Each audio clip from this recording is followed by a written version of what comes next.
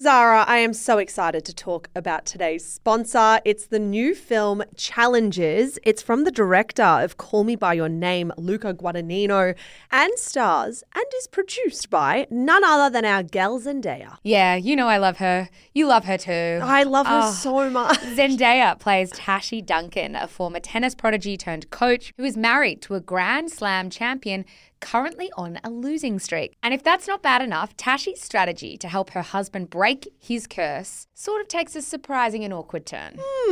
Awkward indeed, because now he must face off against his former best friend and Tashi's ex-boyfriend, Patrick.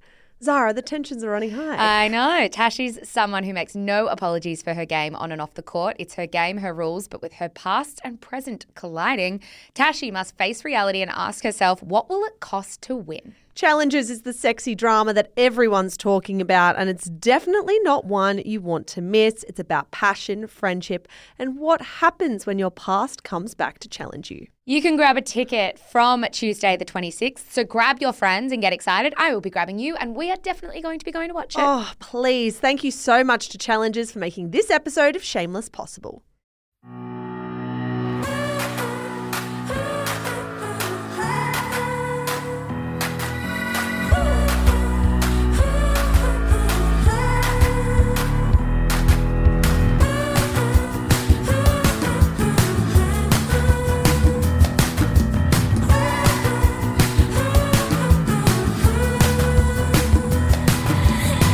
Hello and welcome to Shameless, the pop culture podcast for smart people who love dumb stuff. You are joined, as always, by Melbourne writers Michelle Andrews and Zara McDonald. Hello, Zara McDonald, and hello, Annabelle Lee. We are remote recording. We certainly are. Hello. Guys, I miss you already. Coming up on today's show, Kanye West has his social media accounts locked and draws the ire of Gigi Hadid. Why Prince Harry's memoir may never be released. Carrie Bickmore departs the project. The oh-so-juicy claims that this year's Miss USA pageant was rigged. And then it feels like every corner of the internet is declaring Thin is in. If that's the case, who's to answer for it? But first, Michelle, how was your week? Oh, guys, I am to blame for the remote recording today. It's been an interesting week. I feel like I'm maybe a year too late in finally getting COVID. She's the last person in Australia to catch it. Wait, no, Annabelle hasn't had it. It's me. I'm yet to get it. I'm invincible. She is. Annabelle's yet to get it. And I've got to say, I probably underestimated how much it would knock me around. It's been an interesting few days. I got it on the weekend. I am starting to feel better though. If my words don't quite make sense, I do have a request for the listeners. Just let it slide for 1 week because they don't even make sense in my head, right? I'm sure we ask them to slide every week though. We're like, whatever we say, just don't take it seriously. So they're used to the request. No, I thought you were the last person in Australia, as I said, but no, it's got to be Annabelle. Well, it's October. So you know what? We thought the very least you're getting married next month. Thank God. 100%. I have my hens in a few weeks or like a couple of weeks now. I'm getting married next month. As far as getting COVID is concerned, October 2022 suits me just fine. So I'm currently chugging a Gatorade as I sit here and do this recording, and let's just hope I make it to the end. It's basically just like you're hungover. 100%. I do have 2 recommendations for the listeners. Good stuff. So I want to recommend, Zara, I think you'll like this. Have you heard about Marriage on ABC iView? I did a naughty thing, which I'm not allowed to do. But when I saw this in your notes, I Googled it and I was like, oh my God, this looks so like me. Yes, you pesky little rat. It does sound a lot like you, actually. So if you guys liked The Split, we all know that Zara McDonald is like the patron saint of recommending The Split to shameless listeners. Now, Marriage has the same lead actress and a potentially like similar thread.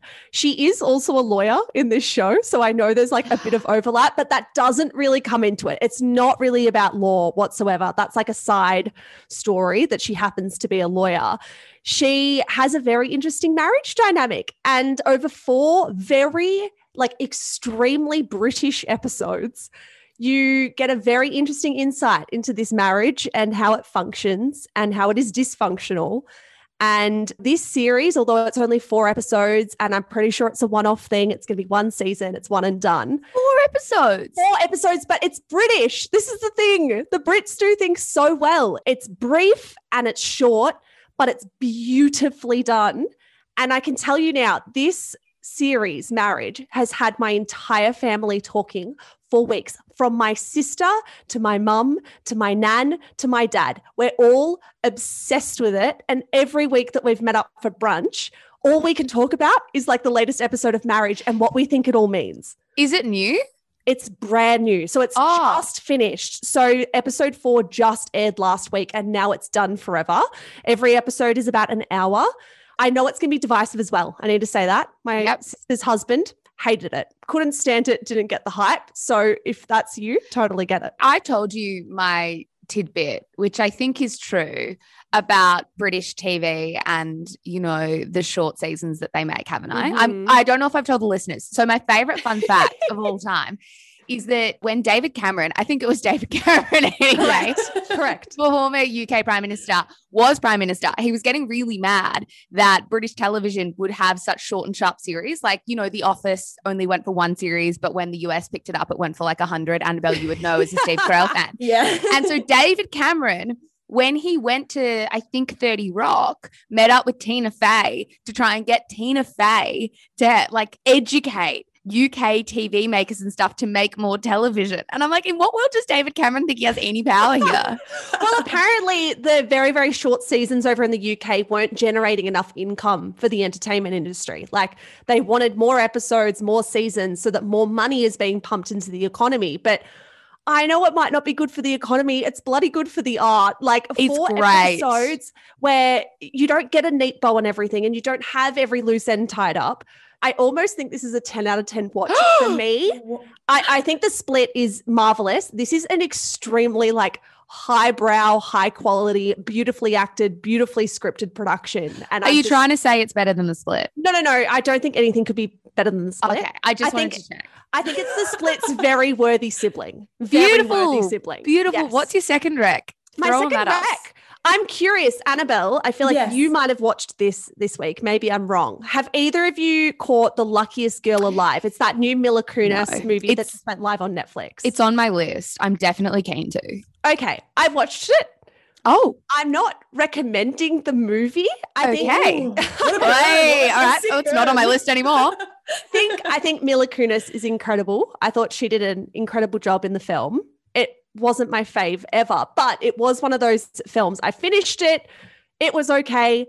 It sent me on like a wild goose chase for like every little skerrick of information I could get about the book. The book was published back in 2015 by a writer called Jessica Knoll. And I just found her story really interesting. I didn't realize that the real story behind this fictional novel and now this movie is actually inspired by Jessica Knoll's true experience. I will give a trigger warning. It does involve sexual assault. So only watch it if you're in a place where you can kind of cope with that. But Jessica Knoll wrote this incredible piece for Lenny Letter back in 2017 called What I Know. And it was her coming clean with the public for the first time and kind of acknowledging that this is her real story and this was her lived experience. And it's just a really beautifully, poignantly, powerfully written essay from Jessica Knoll in Lenny Letter, which is now defunct, but you can still access it. So I highly recommend that piece. Good Rex this week. She's been consuming the content. I mean, I've had fucking nothing else to do. I've just been at home. So thank you for that. What about you? How was your week? Good. I actually also have 2 recommendations. So I'm going to zoom through them because I didn't do much with my week and I also just consumed stuff. My recommendations are so much daggier than yours, just on the whole, like way daggier. The first thing I want to recommend is another TV show. I don't know what's gotten into me in 2022, but it turns out I can't pick up a book and read a book. All I want to do is watch TV. I have been watching Virgin River. Now, the thing about Virgin River is when I told people that's what I was watching, I got 3 responses that were exactly the same from 3 of my friends. And that response was, oh yeah, my mum watches that. The mums have good taste.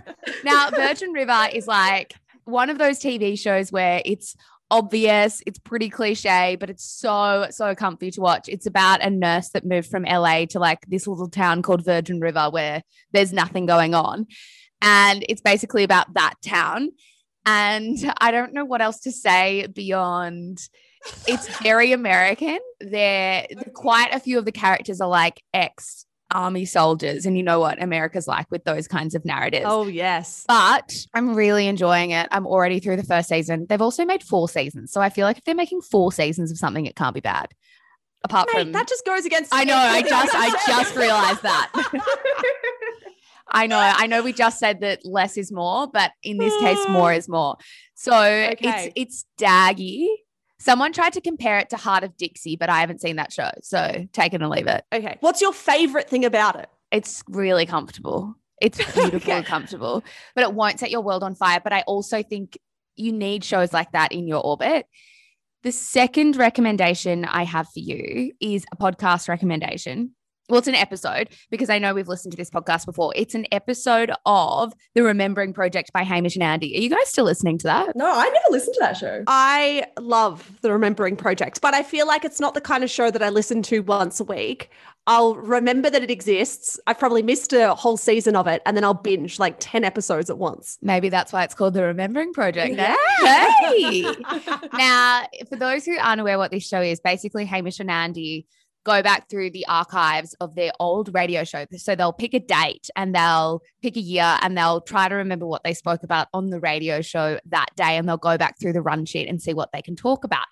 Now, I have long said that my favorite segment of all time, of any podcast, of any radio, and Michelle, I swear I've told you about this multiple times, is a segment that Hamish and Andy did. I think it was in 2008 called The Thing That Just Happened. You have told me about this. So I know it's important to you. It is important to me. I think multiple times across our friendship, you've turned to me and been like, that was golden radio. Well, that was amazing. Now that we work in content, I'm like, that is fucking 10 out of 10 content. Basically what they did is, I'll tell this very quickly, is they, were having a conversation about how when you listen to radio, it's very fickle. At every second, there are people tuning in and tuning out. And they were like, let's punish the people that haven't been listening to the radio today or to our show from start to finish. So what we'll do is in 5 seconds, we'll blow a horn. And from then, we're going to pretend that the funniest thing that ever happened on radio just happened. And we're not going to tell them what happened, because everyone knows that unique pain of logging onto radio, whatever it is, and not really knowing what's going on and wanting to be part of it. And so they went on this for 5 minutes, and it's so incredibly funny. And so they did a remembering project about this. And I was so nervous going into it that it wasn't going to be as funny as I remember. You know, when you're like, fuck, is this going to be shit? It was just as funny as I remember. So I want you guys to listen to that. Season 4 of the Remembering Project's only on the Listener app at the moment, but the Listener app's free. So I can't recommend that more. Oh, I love that. Rec, good job. I mean, the first one wasn't really my cup of tea, but the second one was great. I feel like you would actually love Virgin River, but that's fine. That is fine. Should we actually get into the quick and dirty today? Because we got a bit to cover. Yeah, absolutely. Guys, today we are covering the top 6 stories from the rough and tumble of the celebrity and pop culture news cycle. Zara Virgin River McDonald, take us away. What are we starting with? Sounds different when you make it my middle name, I feel. I was going to say it sounds less cool, but it actually doesn't sound like a cool TV show. Anyway, my first story, Kanye West's Instagram and Twitter accounts locked over anti-Semitic posts. That is from The Guardian. Yeah, it's been another terrible week of social media activity from Ye, or Kanye West as most people know him. As reported by The Guardian, Twitter actually locked his account on the weekend because of the following tweet. We will give a trigger warning. Fast forward about 15 seconds if you don't want to hear this. I'm a bit sleepy tonight, but when I wake up, I'm going DEFCON 3 on Jewish people. The funny thing is I actually can't be anti-Semitic because black people are actually Jew. Also, you guys have toyed with me and tried to blackball anyone who opposes your agenda. Now, that tweet was removed due to what Twitter called a violation of their company policies, and his account was locked. Other anti-Semitic posts on Instagram saw Meta, so the company behind Facebook and Instagram, restrict Kanye's access to those accounts too. To be clear, neither company is very transparent with what locking someone from their account actually means. I'm getting the impression Kanye can't actually get into his accounts right now. Or if he can get into his accounts, he can't actually do anything publicly. He can't leave any comments. He can't like things. He can't post things. Yeah, and it's unspecified for how long it's going to be for, Yes. right? Like it's not like a full-blown Donald Trump banning.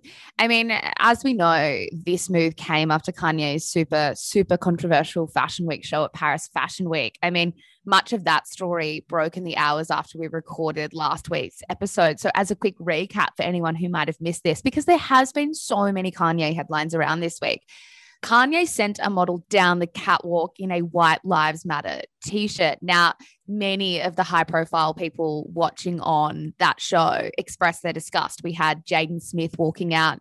We had Edward Enninful, the incredibly powerful editor-in-chief of British Vogue, call the shirt insensitive given the state of the world. Now, another person, Mish, who watched that Paris catwalk in real time was Vogue's global fashion editor-at-large, Gabriella Carifa Johnson. Yeah, she expressed her dismay at the show on her Instagram stories, where she wrote, "There is no excuse, there is no art here. I do think if you asked Kanye, he would say there was art and revolution and all of the things in that t-shirt. There isn't." Now, Kanye, as Kanye has done so many times before, did not at all like someone disagreeing with him or expressing an opinion that he did not share. So in response, he proceeded to mock Gabriella's appearance to his 18 million Instagram followers. In one instance, he posted a full-length photo of Gabriella with the caption, "This is not a fashion person." Now, I think we can only imagine the kinds of people who are following Kanye West, the kind of magnitude of his following as well, what this did to Gabriella's experience of the internet last week. She wrote on Instagram, "I've fielded some serious volatility over the last couple of days, but nothing has been quite as bad as what people have said about my body and the way I look. The fat phobia jumped out. Yes, I am fat. No, I am not humiliated to show up as my authentic self in the world." I think what was important to see when it came to this story, or what was great to see when it came to this story, was first and foremost like Gabriella's resolve. I mean, she's incredibly powerful in the fashion industry herself, but just as equally how high profile people also came to publicly support her. I mean, you had people like Gigi Hadid comment on Kanye's since deleted post saying, "You wish you had a percentage of her intellect. You have no idea. There's actually a point to any of your shit. She might be the only person that could save you. As if the honor of being invited to your show should keep someone from giving their opinion. Lol, you're a bully and a joke." I love Gigi Hadid for this. First of all, obsessed with Gabriella. I think the way she handled this, as you said, Zara, was just really impressive. And her resolve the whole way through was incredible. I also just love Gigi Hadid. Like, lol, you're a bully and a joke. So sums it up. Yeah, especially I think when we have so many conversations publicly about, you know, what do you do when you are not friends with someone who's doing things like this, but certainly friends with people in their orbit. I mean, we know that she's quite good friends with Kendall Jenner and members of the family. To say, no, I'm just going to put my name to this and make sure that you know that this is not okay. Hailey Bieber also jumped on her Instagram stories and wrote, "My respect for Gabriella runs deep. To know you is to adore you and to work with you is an honor. The most kind, the most talented, the most fun, the most chic." She didn't mention Kanye in her post, took a little bit of a different tact to Gigi Hadid, but just did send love to Gabriella. Regardless, Kanye too took issue with that. Yeah. In retaliation to that, this really kind of took my breath away, how Kanye got so offended by that post, which didn't even mention him. He decided to publicly accuse Hailey Bieber of getting a nose job. He also used the nickname Hailey Baldloose to describe her and posted photos and kind of screen grabs that kind of insinuated that maybe Hailey once slept or at least dated Drake. And I think Hailey Baldloose in conjunction with those kind of screenshots was probably the rhetoric that Kanye West was trying to slut shame Hailey Bieber. Is that what he was trying to do? What does Hailey Baldloose mean if he's not trying to slut shame her? Yeah, no, I agree with you completely. And I think the other element of this, it's kind of surprising, but then I don't know what's surprising and what's not anymore in this sort of like messy story, is that Justin and Hailey have reportedly been friends with Kanye for a little while. Like, we know Justin and Kanye have worked together. They also reportedly went to his ranch in Wyoming in 2020 to support him during his mental health crisis.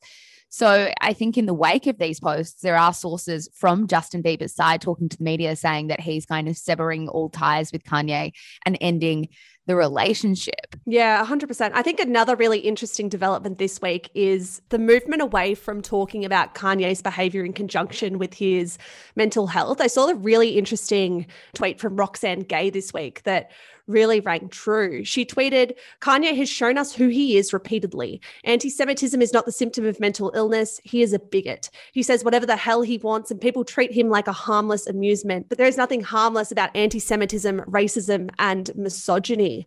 I think that really sums it up well. And I think if anyone's listening to this going, oh, but you haven't spoken about how Kanye has struggled recently and that mental breakdown you just referenced in 2020, Zara, I think a lot of the people listening who do have mental illness or maybe do have bipolar disorder will say, well, my illness doesn't make me awful to the people around me. It doesn't make me racist and bigoted. These are two separate things and we should treat them as such now. Probably for too long, Kanye West has gotten a pass for his awful behavior. But really, it's just disgusting and inexcusable at this point. Yeah, I just don't think any of us are particularly well trained in talking about these stories. And I think that's fair enough because we don't have publicly that much experience in working out how to have these conversations properly. On the one hand, we, want to have a lot of empathy for people who are struggling with their mental health. On the other hand, there should be like an absolutely zero tolerance policy for the things that he's saying. So in that sense, it's like, I kind of get why it's been a really messy conversation for a very long time because I think people are trying to work it out as they go. Totally fair enough. To make matters even more bizarre, this element of the story just really got me. Apparently, after Kanye came for Gabriella Kareefa-Johnson, Anna Wintour organized an intimate meeting between the two of them last week. Apparently, they met for 2 hours. But then on top of that, apparently that meeting was filmed by Baz Luhrmann, as in Baz Luhrmann from Moulin Rouge and Romeo and Juliet. It sounds like Baz Luhrmann is like following Kanye around at the moment or something, and they're collaborating. He was in this meeting filming the whole thing. The Baz Luhrmann thing's weird. It's the Anna so Wintour weird. thing is not. The Anna Wintour thing is like the most Anna Wintour thing I've ever heard.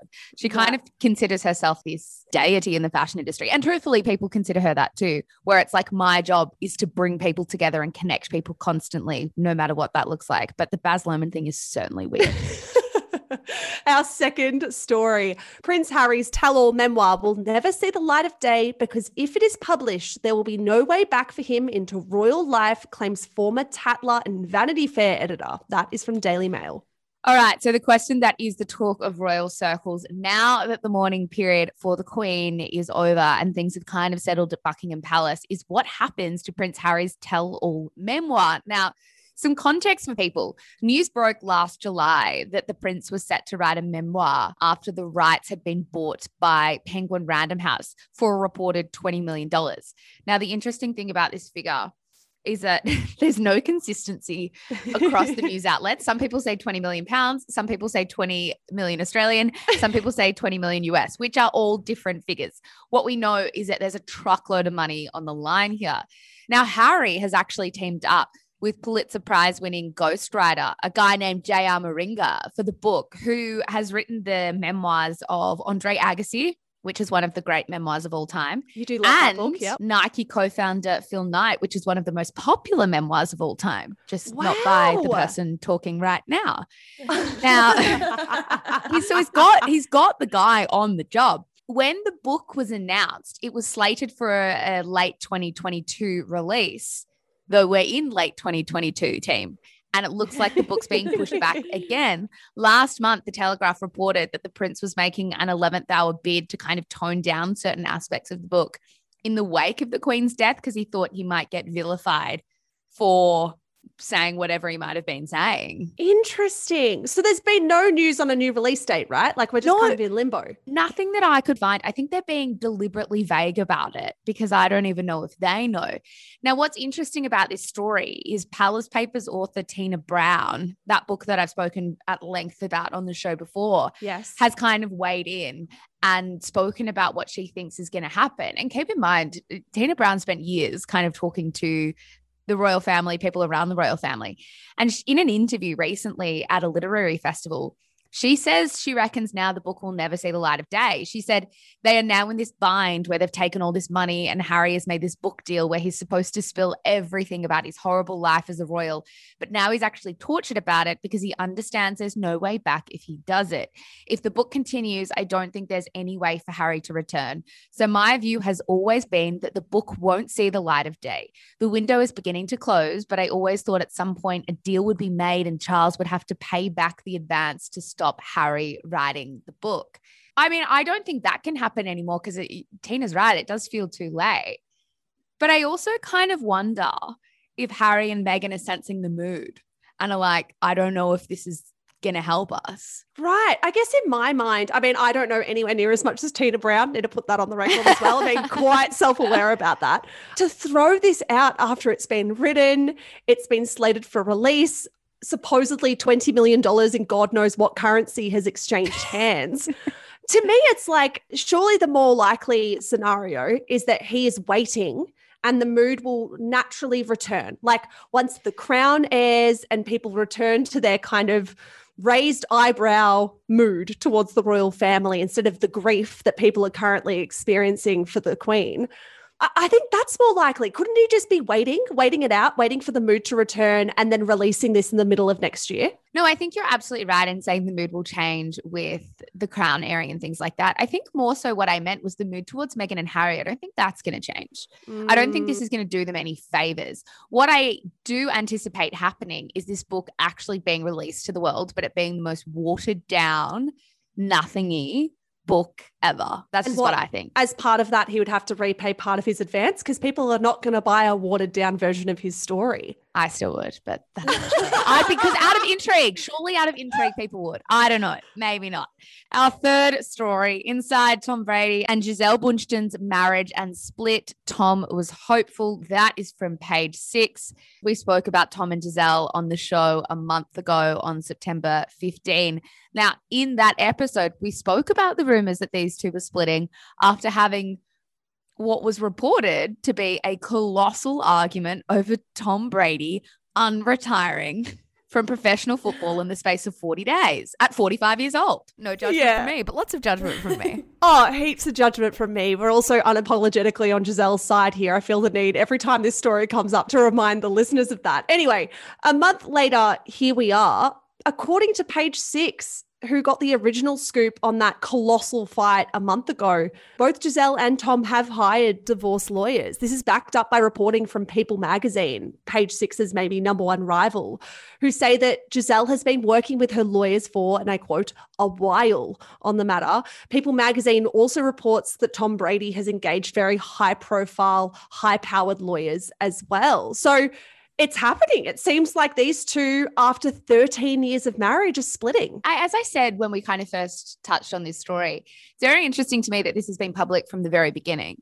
Like it says to me, and this is me just purely speculating, that Gisele's team, I mean, we're into that, aren't we? Is that Gisele's team has been leaking this entire time. Yeah, I agree. I think whoever is speaking to Page Six is extraordinarily well placed. Like everything they've been saying has seemed to kind of come off. And what I found really interesting about the Page Six report this week was that it gave a lot of detail to the struggles that have been encountered in this marriage and kind of went away to illustrating a picture of a marriage that hasn't been healthy for a very long time. Page Six sources have said that this isn't the first time Gisele Bundchen has consulted divorce lawyers. If the sources are to be believed, these two have had a pretty volatile marriage, and Gisele first considered a divorce back in 2015 and spoke to lawyers about it 7 years ago. So maybe this is, that's like half the marriage that they've been talking to lawyers. Yeah, I know. Thank you. Year maths, everyone.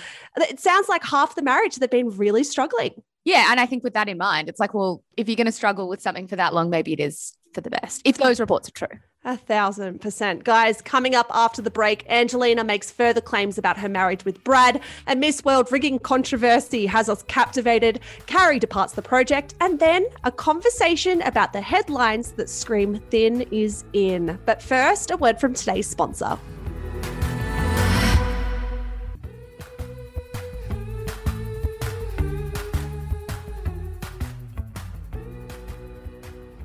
All Alrighty, Mish, our fourth story. Carrie Bickmore to depart the project after 13 years on air.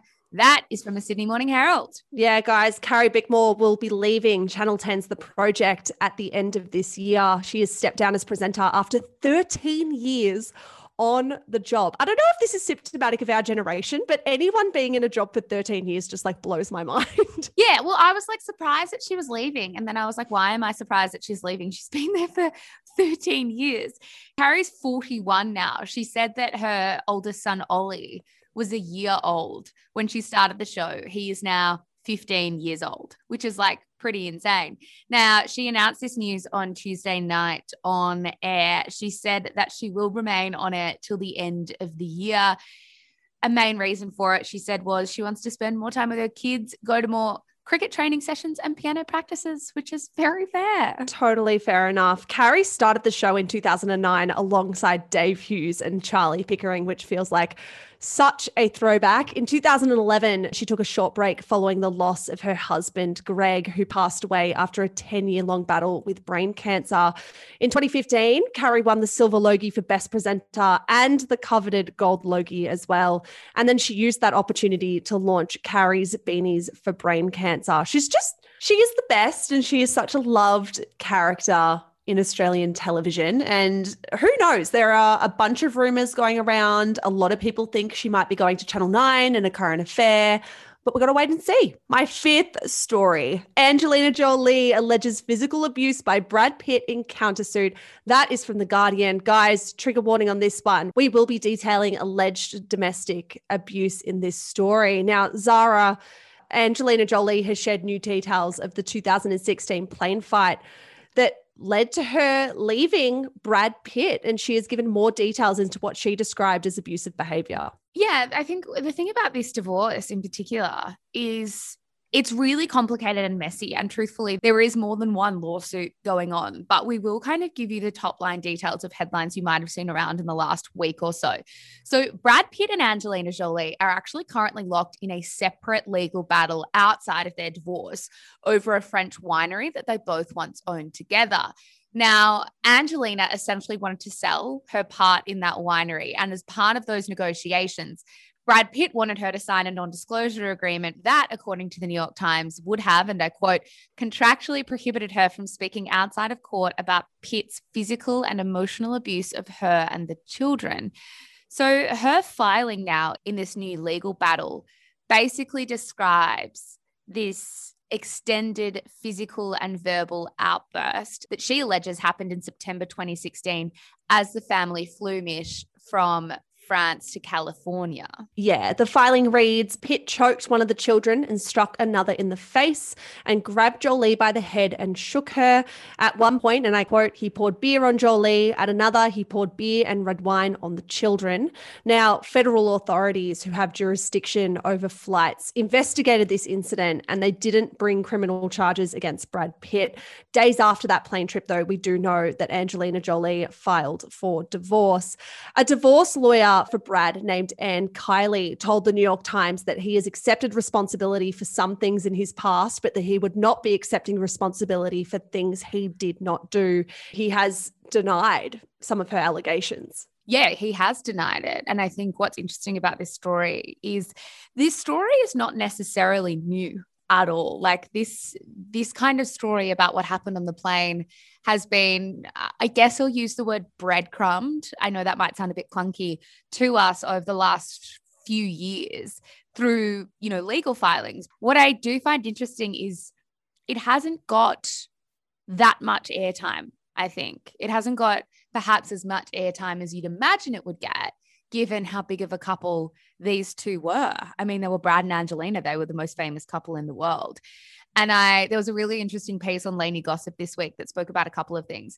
Firstly, that really interestingly detailed the publicity tour that Brad Pitt's team are on and who they're leaking to. And secondly, she spoke quite interestingly, or I should say she wrote quite interestingly about how Brad's new film, Babylon, is coming out soon. And so too is award season, and there's a lot of money on the line when it comes to this film. And Lainey was arguing that a lot of people are closing ranks on Brad Pitt because of that. Now, I appreciate as well, as we said, this was investigated and there were no criminal charges brought against Brad, but I also think this is Angelina and her children's story too. And so both of those things need to be said. Yeah, I think that's all super interesting. I think more than anything, though, our attention spans are short. And I don't think, what is it now, 6 years later, people's attention will be as high as what it was when this first broke. This was a massive story when they first split. And as much as I'd love to sit here and hope that everyone pores over the details of this, I think when it gets so messy and it's so drawn out, people naturally turn away.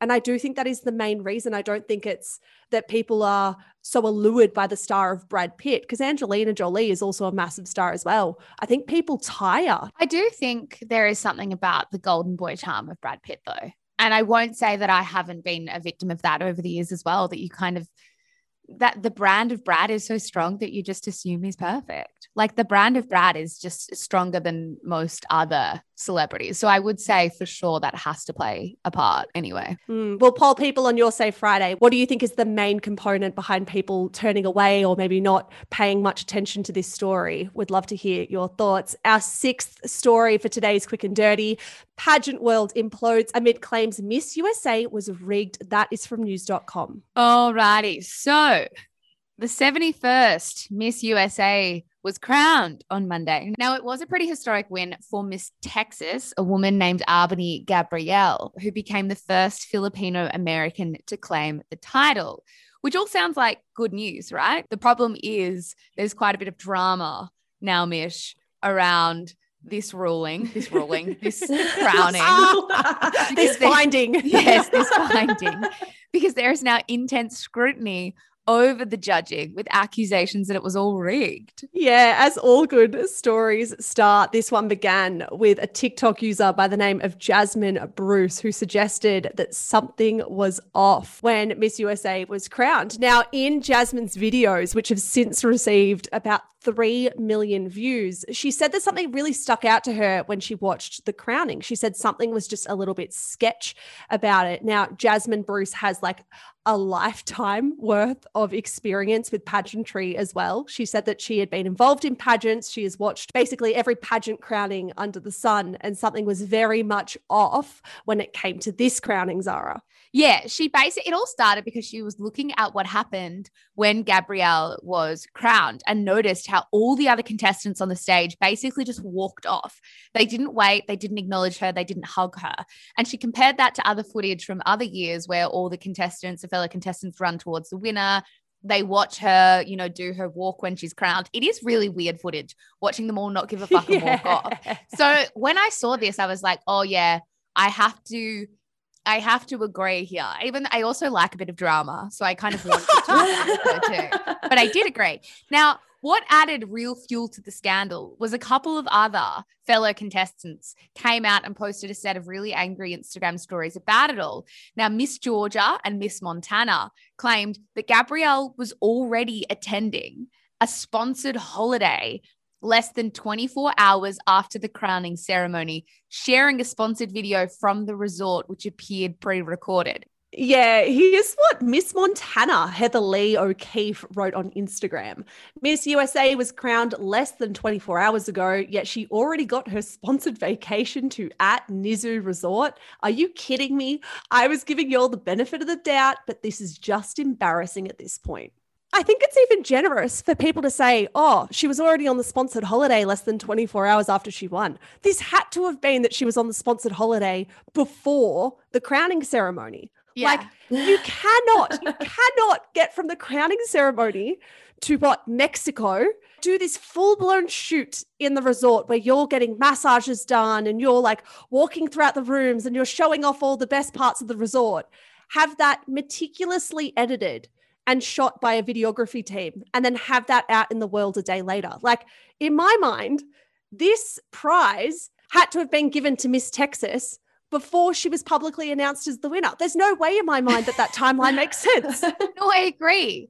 But I also kind of thought, like, if it was rigged, why post the video 24 hours later?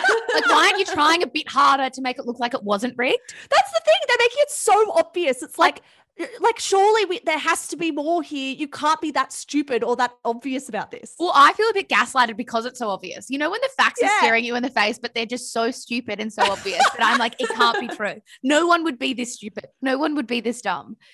You would be annoyed. You'd be so annoyed. I mean, I'm not a lover of pageants myself, but if you're dedicating But you love a competition. I do love I bloody love a competition from Zara McDonald. And if I entered a competition to then find out that the winner actually redeemed their prize before the crowning ceremony, I would be livid. I'm not surprised that people are upset about this and talking about this. It's weird. And I'd love to know what was going on. Like, for all those women in the background, all of the contestants who were watching Miss Texas be crowned, what was the chatter going on for them to all leave the stage without congratulating her? Like, they all know it was rigged or really strongly suspect it was rigged in what the hours leading up to the crowning ceremony. I need every single detail about this story because I am so invested. I think it had to be that. I think they had to have had an inkling. They were hoping that it wasn't true and had all decided that if she was to be crowned, they weren't going to give her a celebration. Anyway, it's all going down at Miss USA. I will give the people an update if there is one because I'm very invested. Yeah, can we please? I think that's all we've got for today's Quick and Dirty. Think it might be. Thank you, next bitch. Have you noticed the mood of the media lately? In July, Body and Soul asked, is this officially goodbye to the curvy era? This week, Sydney Morning Herald published an article titled, After Years of Progress, Are Ultra-Thin Models Making a Fashion Comeback? Over on Vogue, writer Marielle Elizabeth asked, is my body about to go out of style? It's quite literally everywhere. So what do we make of the rhetoric that thin is in?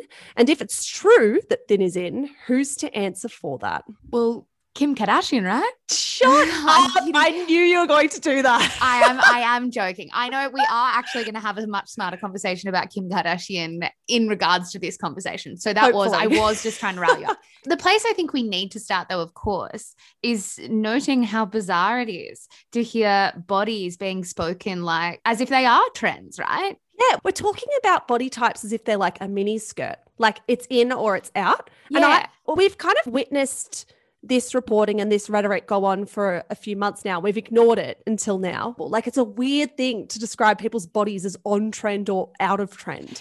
And I think no matter what body you exist in listening to this, it's gross. Like, whether you're a thin woman listening to people over the last 10 years say thin is out, or whether you're a bigger woman listening to people now say thin is in, curvy is out, it sucks. Like, no matter where you sit on the spectrum of this, no matter what body you live in, it's still a shitty feeling to feel like your body can be in or out. We never hear that with men. It's purely about women's bodies.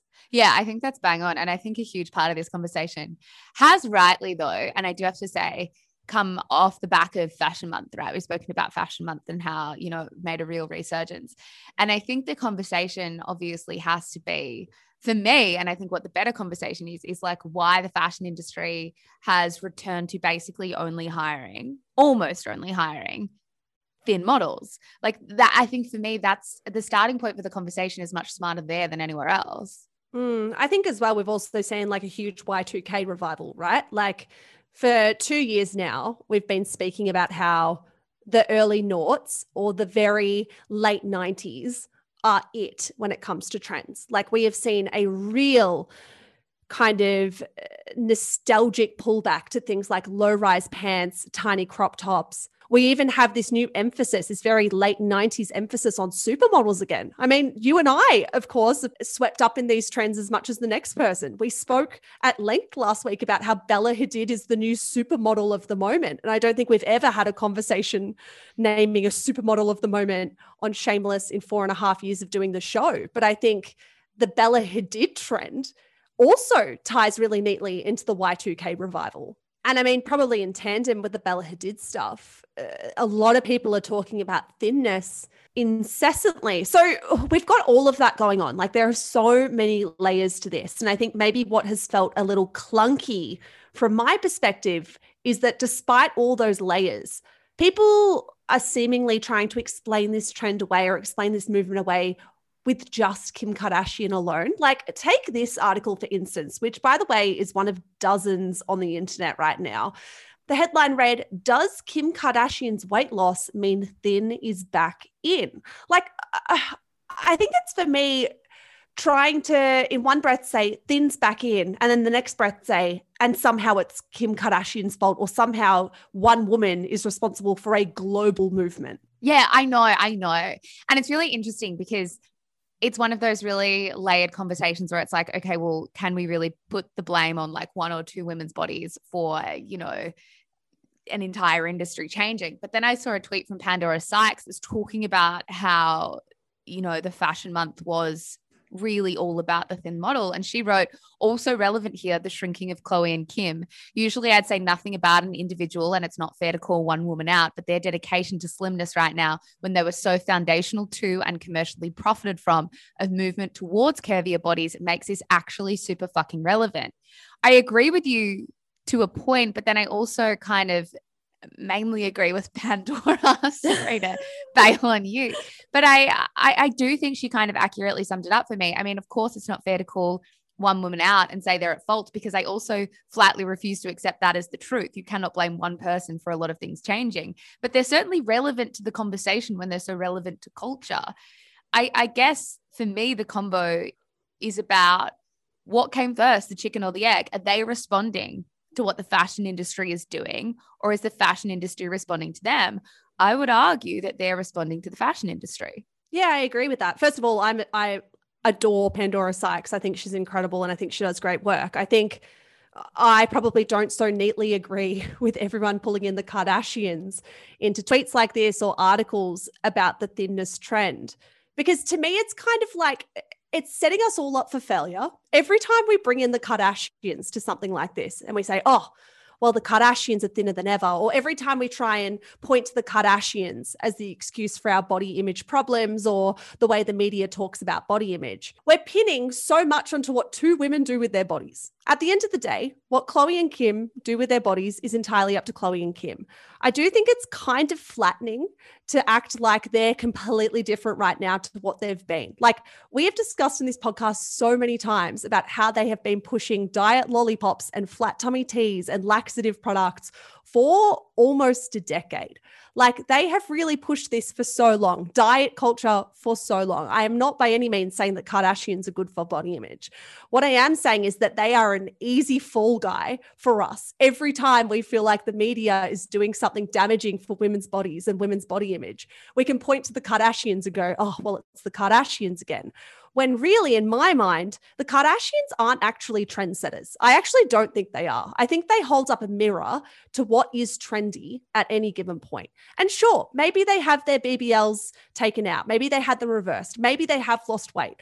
But to pin everything to Khloe and Kim Kardashian feels like a race to the bottom, because we will never control what those two women do. We'll never be able to control what those two women do to their bodies. And to kind of talk about a global trend towards thinness in relation to what two women decide to eat every day or decide to go and speak to their cosmetic surgeons about feels flat to me. I feel like we should be spending our time talking about what the people at Fashion Bibles at Vogue or people at fashion houses like Miu Miu and Tom Ford are doing with their designs, and how the Kardashians, yes, are following that and mirroring that.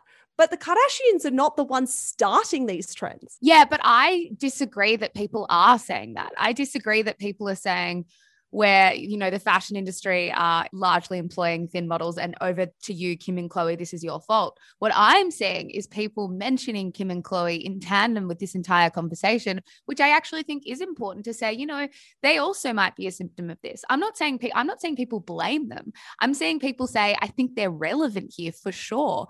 But I think largely we all might actually be on the same page here, in that I do think the fashion houses and magazines like Vogue are actually the ones that we need to be talking about.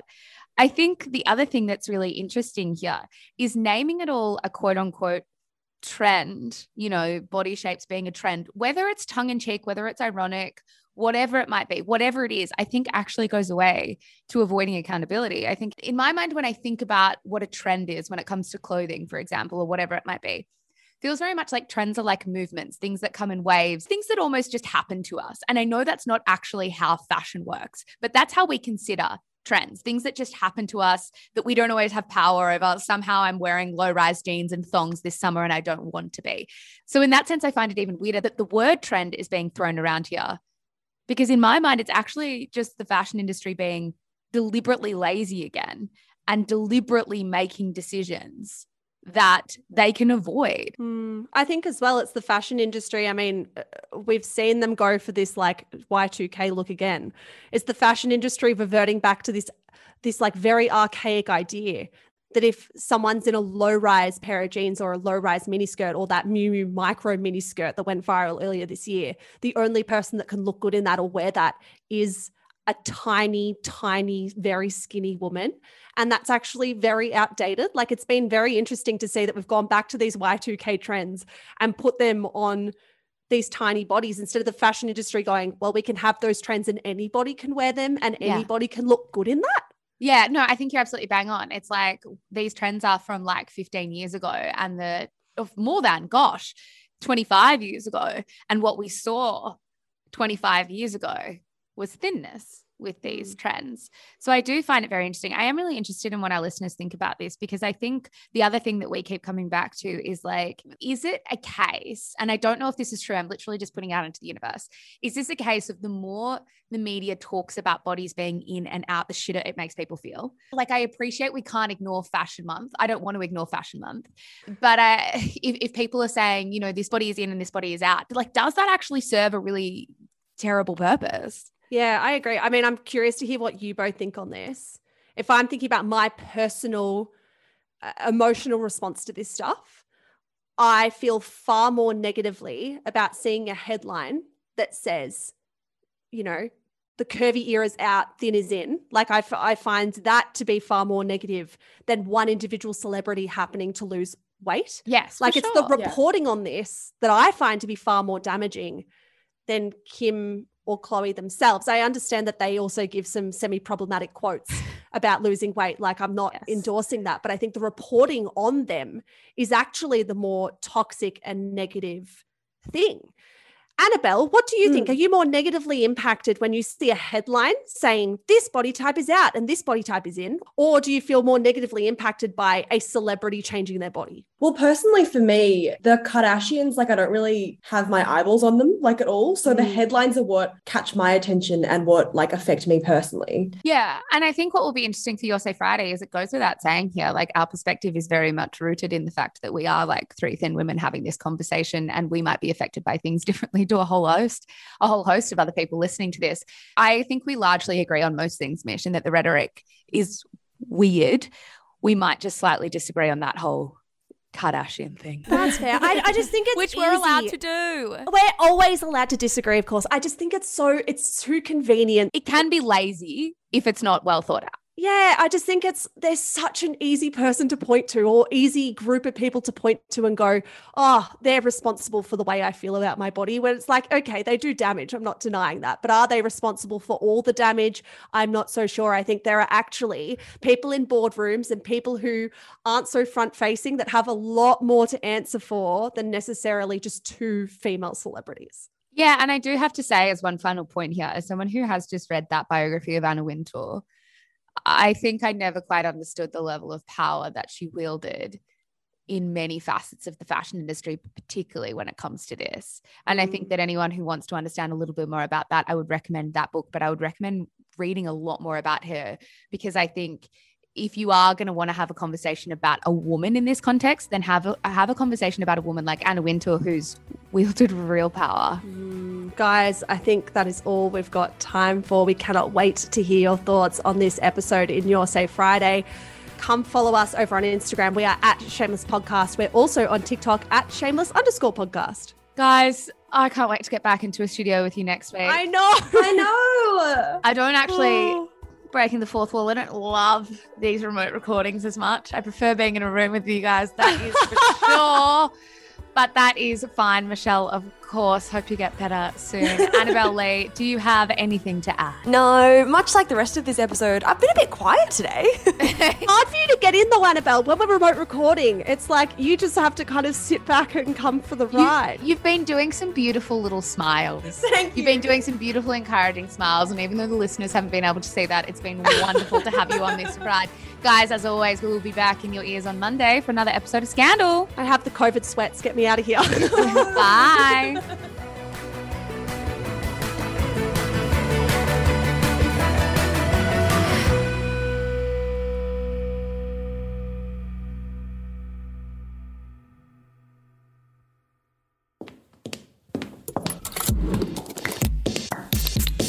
Shameless Media. This podcast was recorded on Wurundjeri land. Always was, always will be Aboriginal land.